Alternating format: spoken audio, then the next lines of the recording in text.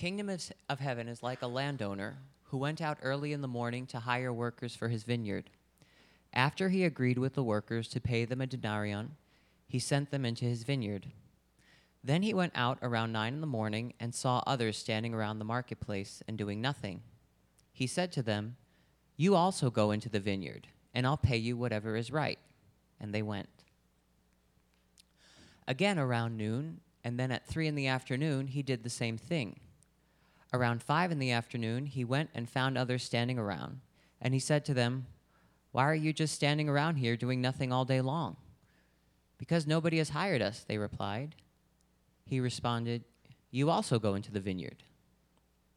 When evening came, the owner of the vineyard said to his manager, "Call to the workers and give them their wages, beginning with the last ones hired and moving on finally to the first."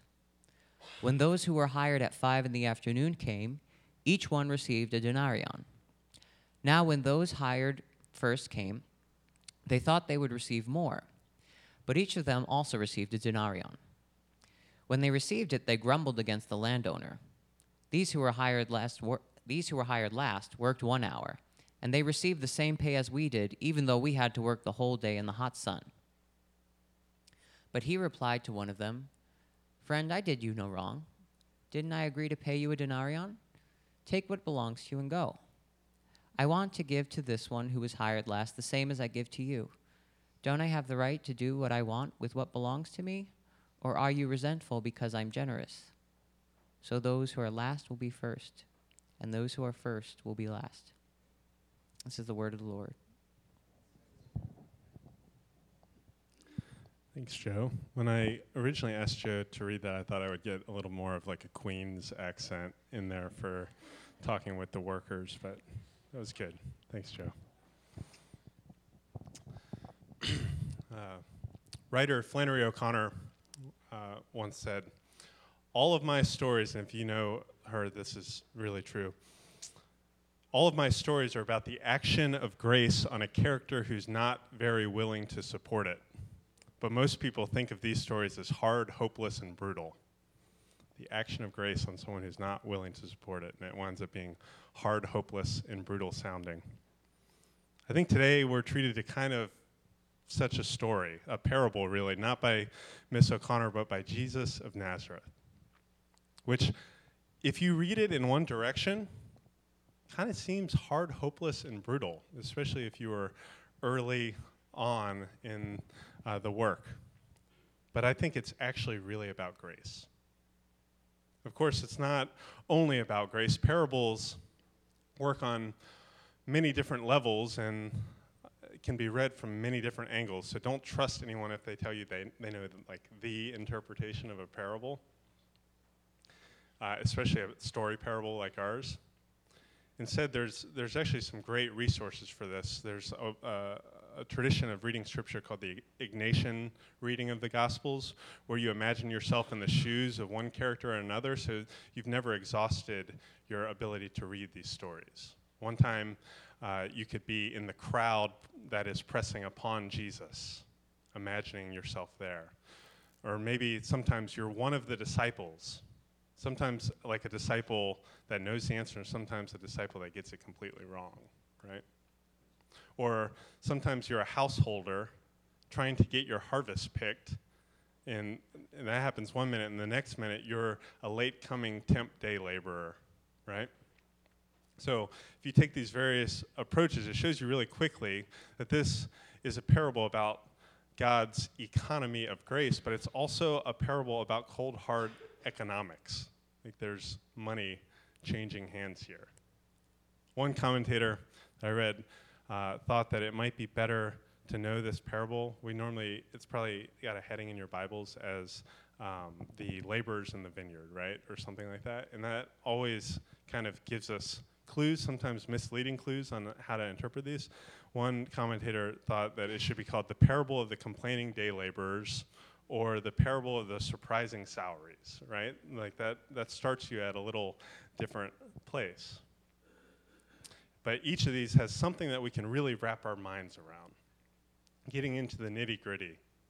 It's easy to fit into the shoes of those early day laborers who woke up, to work before dawn, got picked, and sweated through midday as we maybe as a society chafe against ideas about living wages or universal health care or universal basic income. These really kind of, sometimes they're really good ideas, but then when it's time to implement them, it's kind of scary for us. I don't think our capitalistic society that's built on this Protestant work ethic has prepared us to even think about these things well, or grapple with how they would actually work. So this parable kind of shows us that it's all fun and games until you're the one looking around at payday and your returns seem to be diminishing, right? This parable is pretty honest about that. I think this parable hits especially hard if we're really honest with how petty we are in our comparisons with each other. I remember growing up, and I grew up in this huge Irish Catholic family. Shout outs to St. Patrick's Day, right? Each Christmas, we'd get together with my grandma and my grandpa, and we'd close out all the Christmas gift giving by they would hand out envelopes or little boxes to all the kids and grandkids, right? And you always kind of anticipated this and were wondering what level of cash you would be on. Adult kids got a certain generous amount, older grandkids got a certain generous amount, and younger kids got a certain generous amount. Especially the grandkids were keenly aware of where they stood in the pecking order. And you definitely, there was always those transitional years where you're like, is this the year that I get into the big kid cash, right? And as my grandparents, especially my grandpa, got older and his familial accounting processes got a little less sharp, every once in a while there'd be a mistake in how these envelopes got divvied out, and that was always a big deal. The only problem is, how do you mention to someone in a room full of other people who receive things that instead of the one denomination of cash that you've been freely given, you should have gotten another freely given amount of cash, right? How do you do that with tact? These are some things we were taught in my childhood, right? And my brother always seemed to come from my brother, right? My brother's name's William, and I just spent time with him and his family. He always seemed like the target of this inequity, right? My grandfather was also named William, and so we speculate there was some inter-William kind of rivalry happening there. But I remember one controversial Christmas in particular where my brother's envelope was completely empty. And my other cousin, Ryan, had twice as much. So it's pretty obvious what happened, but no one wanted to tackle that. And something like that, I think, would make great parable fodder. This is kind of how Jesus tells stories, right? And so back to our gospel story. We find Jesus weaving this tale in a place and in a time in which some form of sharecropping existed under King Herod, similar to how sharecropping in the American South is basically slavery by a different name. Herodian sharecropping had these similar imbalances and put really intense pressure on producers to work within really thin margins because they had to pay out. This was a really high pressure economy where even the bosses have bosses and had payments to make, and worse off still were those who were day laborers at the mercy of getting a job each day. Not to mention agriculture, farming in general, and grapes in a vineyard specifically is really seasonal and specific. You don't always need a bunch of farmhands sitting around doing nothing when things are just growing, but when the grapes are ripe, when it's due time and the sugar and tannins are perfectly developed, when the rains are coming in, you need all hands on deck. Or else it's all ruined. Or else everyone's poor, right? Perhaps this gives a little more texture and kind of gravitas to that saying that is kind of sentimental and evangelical about how the harvest is plentiful and the workers are few. Really, get the harvest out of the ground because we need it, right? It's into these realities that Jesus speaks. It's into this volatile, high-risk, high-reward world relying on folks with their backs against the walls that Jesus talks about the kingdom of God. It appears like this conversation wasn't like a big crowd conversation. This was kind of an in-house discussion with his disciples. Previously, Jesus had been teaching them about the coming kingdom. He's going on and on about this coming kingdom, Matthew says, of the heavens, this kingdom that is all around us, that's at hand, that's at an arm's reach, that in which we live and move and have our being. And he's specifically been warning his disciples, his followers, his apprentices, how hard it is for human beings to fit through the narrow gate of eternal life while trying to carry the baggage and check the luggage of wealth and possessions. Like that famous passage about the rich man and the eye of the needle that we try to interpret our way around. Jesus seems pretty suspicious, not of the space that heaven has for all of us and ours, because I think heaven is a pretty roomy place, but the room that we clutter and compete for in our hearts and minds meant solely for God and the things of God. Many of his followers have left quite a bit behind to roam the Mediterranean countryside, healing people and proclaiming the good news. Peter kind of has an objection, and Jesus answers, and he says, Peter, I assure you who have followed me that when everything is made new, when the Son of Man sits on his magnificent throne, you will also sit on 12 thrones overseeing the 12 tribes of Israel, and all who have left houses and brothers and sisters and mother and father and children and farms because of my name will receive 100 times more and will inherit eternal life. But many who are first will be last, and many who are last will be first. This is at the end of chapter 19, right before our reading today. This is kind of the intro track to Jesus' magnum opus of today's parable. It's funny because after the parable from today, James and John's mom, we might call her like the mother of thunder, right? Because they're the sons of thunder, right?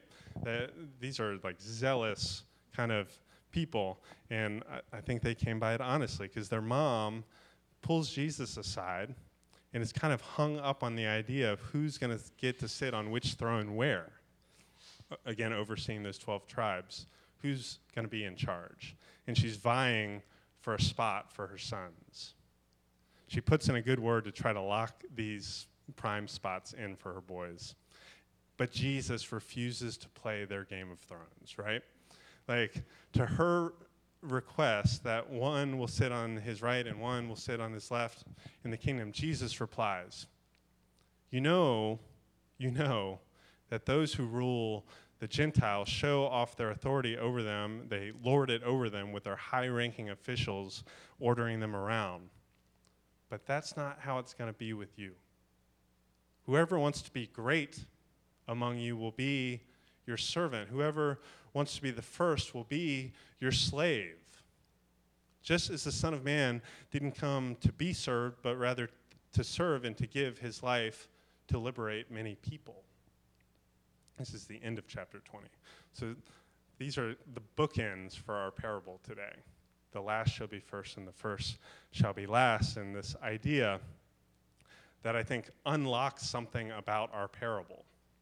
Against his disciples, against our persistent idea that this life should be ordered by hierarchies and meritocracies in closed worlds where our fates are sealed based on who our parents are or what generational wealth you've been born into or what school you graduated on, no matter what the color of your skin is or what gender you are or what ethnic group you belong to or don't belong to, the kingdom of heaven is at hand, and Jesus is busting up all these categories that they have for this.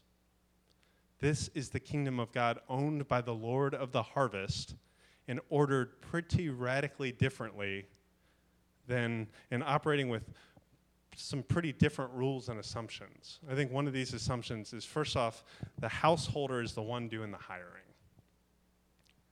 He's the one going and going again and again, seeking folks to join in the harvest.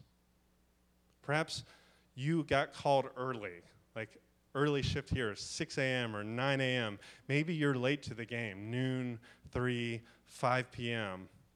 But what this is really about is that all hands are on deck for the harvest. Like the good father in Luke's parable trilogy, like there's the coin, there's the sheep, and there's the lost son.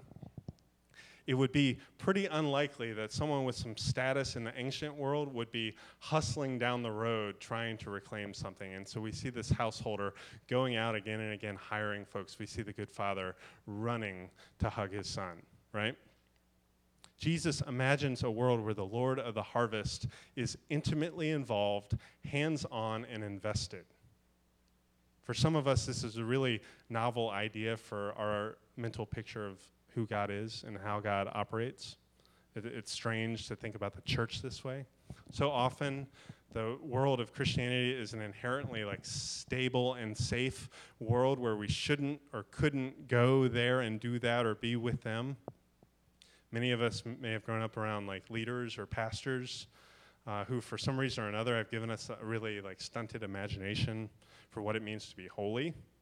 And for that reason, holy has come to mean like disengaged and stodgy or judgmental rather than active and embedded and empowering. The householder in Jesus' parable is deeply interested, deeply invested, and repeatedly outgoing to bringing others into participation and flourishing. So that's one assumption that gets flipped for us. Another is that all of this happens in pretty surprising and specific ways. We're given a new definition for what, quote, unquote, just is, what is right, what justice is. Parables generally like resist principles. So throw away your systems and suspend your expectations and get into the story. And so upon the first salary negotiation that happens here, a day's work for a day's wage, and like a denarian it's like a decent day's wage. They didn't really argue very long over this. It was pretty acceptable what happened. After the first negotiation, the householder proceeds to make more handshake labor contracts. Like, you can imagine going to Home Depot, like, right around sunrise, and you can get someone to work in your yard. Like, no questions asked, shake a hand, day's work for a day's wage, right? But he keeps going back to Home Depot every 3 hours to get more workers. He keeps filling up his truck with people to help. And I'm not sure, but something tells me that the later groups are probably less desirable workers, like more desperate and expecting less and less, like less bargaining power. When they ask how much the pay will be, he just shrugs and maybe even winks and says, I'll pay you what's right, right? This word is the same for just or righteous, right? His assurance is that it'll all work out the way it should, and he does this a few times. We're even given a little hint that later laborers are, quote, standing around doing nothing because no one would hire them, and he hires them, right? Finally, the end of the day comes, and it's time to pass out the envelopes. This is like a Breslin Christmas morning, circa 1992, right? And let's say the first line of workers that were promised a denarian, let's say the denarian equivalent is like $120. That's a decent day wage, right? In a strange move, the householder tells his manager to give the envelopes in reverse order. This would have been really different than the normal first come, first serve basis. This is actually last come, first serve, and there's something really strange and beautiful about that, and something that is kind of defining what just is here. Last come, first serve seems to be the philosophy. So he starts handing out envelopes to the 5 o'clockers, and they open their envelope to find 6 crisp $20 bills. And needless to say, they're stoked. This is awesome. They didn't even really negotiate their contract. Everyone else is doing the per hour math, and if these dudes are getting $120 an hour, they'll be all set. everyone will be in the money. Early shift stands to make something like $1,440, right? Like, this is going to be great. And when the envelopes start to get handed out, folks get increasingly frustrated that there are also 6 crisp $20 bills, and that seems to be the going flat rate, $120. They grumbled about this, and the householder replies, "Friend, I didn't do you wrong. Didn't I agree to pay you a denarian? Take what belongs to you and go." And a little note, in Matthew's gospel, when someone says friend, or when Jesus says friend, he doesn't mean friend. In Matthew's gospel, friend is not a friendly word. It's kind of like, hey, pal, take it or leave it. And then he says, this is a great line that doesn't really translate well, but he says, "Are you resentful because I'm generous?"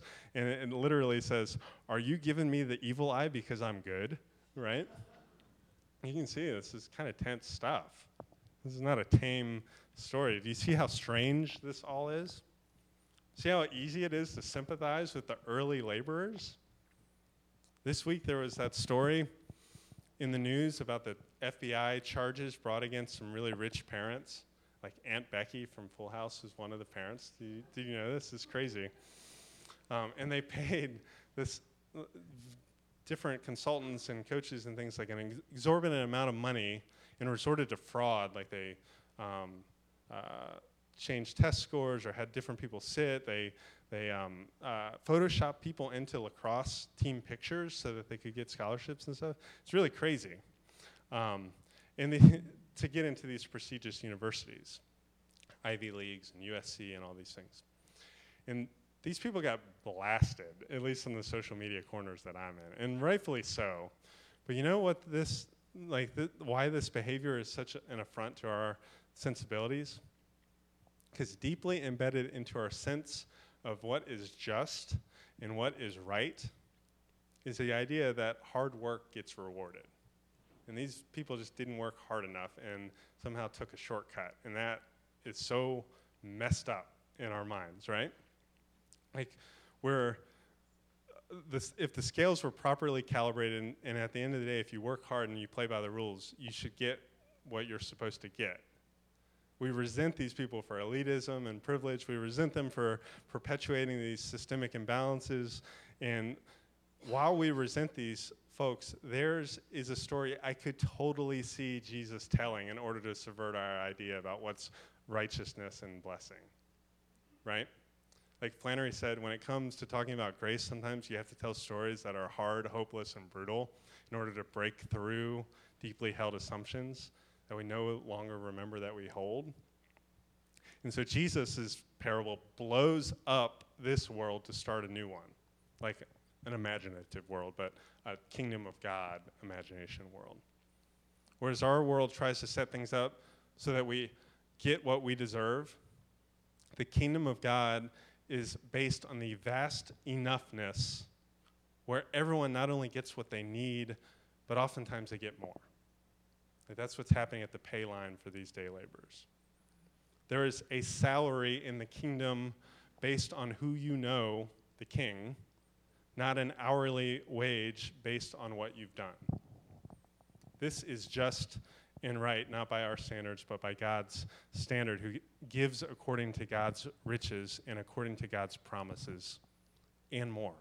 This is an above and beyondness. And I think the third kind of thing that gets overturned and reconfigured for us is how we're revealed this new gracious math, right? We're first revealed a pretty ungracious math, and we're let in on the open secret of God's grace. It kind of has its own logic of its, it has a logic of its own. Robert Farrar Capon puts it, God is not, he says, God is only crazy, not stupid. God is only crazy, not stupid. Like God, the householder has arranged for their recompense to be based only on the weird goodness he's most famous for, not on their just desserts they infamously imagined for themselves. Every last envelope they find has 6 20s in it, no more for those who worked all day and no less for those who didn't. that's scandal for us. That's a stumbling block for us. It is for me, at least. I won't speak for y'all. Maybe you guys got this. But for those of us, probably all of us who walk through life with God, wanting to know what the score is and what to expect, Jesus whacks us over the head with the bad news that there's only good news. That this grace has like an asymmetry. It's imbalanced. Disciples, like us, offer our whole lives in return for God's whole life. Asymmetrical. We've been initiated into this life through repentance, and it's marked by baptism. We're doing a baptism class, and we'll celebrate that on Easter. Behind the screen is a baptismal font. We've been initiated into this life through repentance and marked by baptism to show that none of this relies on us. That God actually prefers a death that he can resurrect over a life headed in the wrong direction. That's why we need to turn around and be buried with Christ and raised to new life.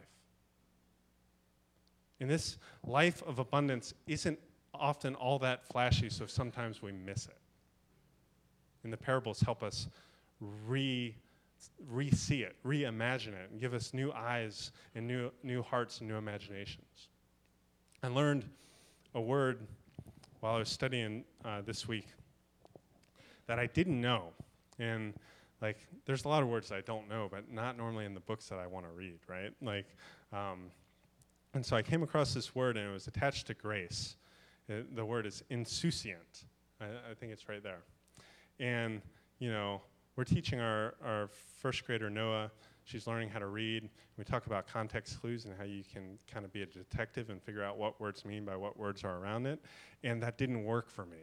And maybe it's because I think I know things about grace. And so I just thought that was like a word that just meant like a lot and free.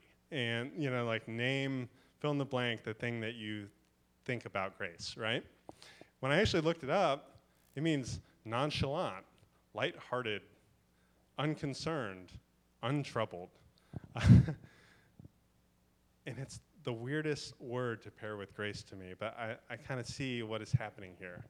That God's grace is as subtle as it is spacious, nonchalant, non-anxious, abundant, patient, above and beyond, like this landholder handing out these envelopes saying, buddy, take it or leave it. Like, this is a good deal no matter how you slice it, right? Jesus wishes, like the blessings in the Beatitudes, blessed are the poor, blessed are the meek, blessed are those who mourn, to reform our imaginations to be synced with what the kingdom of the heavens, which is all around us at hand, in which we have become citizens, feels, tastes, looks, and acts like. This is a spirit-led kingdom, which paradoxically is built on vulnerability. Leastness, lastness, lostness, littleness, closeness to death. But it's ultimately the most real, durable, and abundant way to be. That this is a spirit-led kingdom is why the fruit of the Spirit, which are often planted in fallow, winter-dead ground, yields things like love, joy, peace, patience, kindness, goodness, faithfulness, gentleness, self-control. These qualities which we hope for, which we receive as gifts, in which the Spirit grows in us and sprouts and then is harvested, these to the world often seem like really vulnerable things to have. Gentleness, self-control. When's the last time you saw someone trending for being exceedingly gentle or self-controlled, right? These are vulnerable things that the kingdom is built on top of. This is the food, this is the fuel for the kingdom and for our kingdom citizenship. Against these things there is no law because they've become the law of this new land. They are the physics, the gravity, the currency, the lingua franca of the kingdom of the heavens. This is what it's like. As I close, we'll move into a time of confession. It's also a time of grabbing onto some of these words and letting the Spirit, the image I get is like a rock tumbler, like tumble around and take off some of our edges with these things. And as I close and as we move into confession, then we'll gather around this communion table, and it's here at this table that we're fed, that we enact that prayer, that Lord's Prayer that we often say, "Give us this day our daily bread." This is the same economy, this dailiness, this reliance on God to feed us that those laborers in that fictitious parable story were feeling. They had enough. They had more than enough because it was given to them, not because they earned it, even as they were participants. It's similar to that wedding story at Cana in John 2, that Jesus turns these barrels of water into wine, and it's not for the beginning of the party when people can actually taste it, but it's for the overflowing and abundant and ridiculously lavish after party, that they get the best wine. The last shall be first and the first shall be last. We gather around this, which we hold and remember as Christ's body and blood, which feeds the least, the last, the lost, the littlest, and the closest to death. And in doing so, we become partakers in the cup of Christ's blood. That we're participants in this vineyard of harvest. No matter how early you've been here or how late you're coming, God is going out to call you into the harvest. So you can be recipients also of God's abundant and counterintuitive grace. Will you all pray with me?